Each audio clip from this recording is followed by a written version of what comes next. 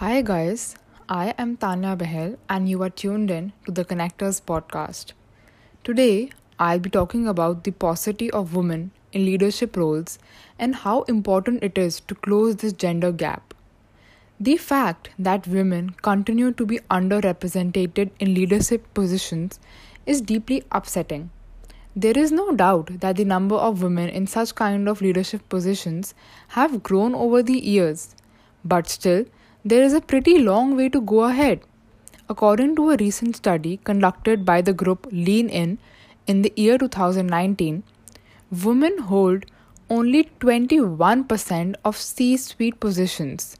That means there are only 21% as opposed to 79% of men in all the high ranking positions like Chief Executive Officer, Chief Financial Officer, Chief Operating Officers, and many more. This is such a less number in proportion to the number of men in these leadership positions. And we don't know how long it is going to take to bridge this vast gap. But we do know that it's of paramount importance to give women the positions that they truly deserve. And we have to take all the necessary towards this, no matter how difficult. Such kind of disparities are not only simply women-centric issues, rather they affect each and every one of us. And while the way forward in this endeavor will require legal changes like reform of federal and state policies with regards to the family leave benefits and the childcare benefits, changing these benefits will only be the starting point to address the various gender gaps and issues. There is ample amount of practical benefits to prioritizing this agenda.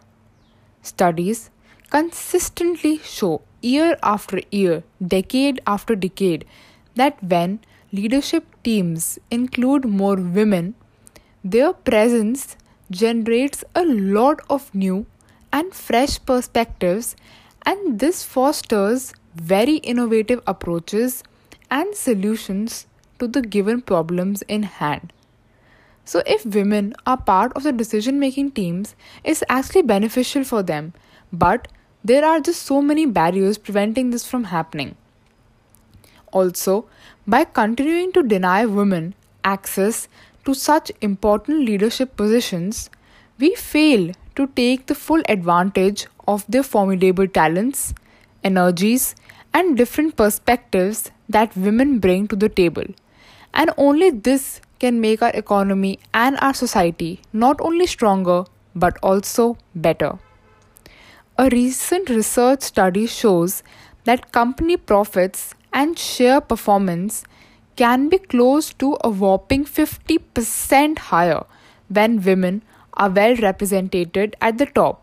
And still significant developments are not being made to resolve the issue. The glass ceiling, which is used to describe the difficulties and hardships faced by women when they try to move up to higher roles in a male-dominated hierarchy, are very immense. These barriers are most often unwritten, meaning that women are more likely to be restricted from advancing through accepted norms and implicit biases rather than by defined corporate policies. If the glass ceiling wasn't an enough barrier already, the broken rung has further put a halt in women stepping up the corporate ladder.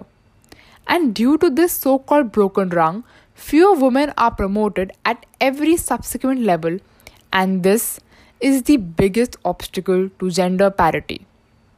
Companies risk losing a lot of women in leadership and the potential future women leaders.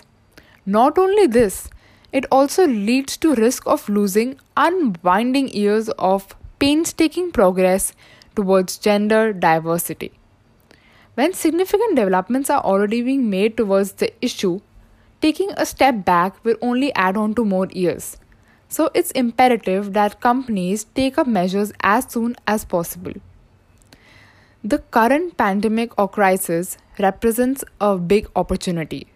If companies put in their efforts and make significant investments in building a more flexible and empathetic workplace, they can very well retain the employees which are most affected by today's crisis, and also nurture a culture in which women have equal opportunity to achieve their potential over the long term.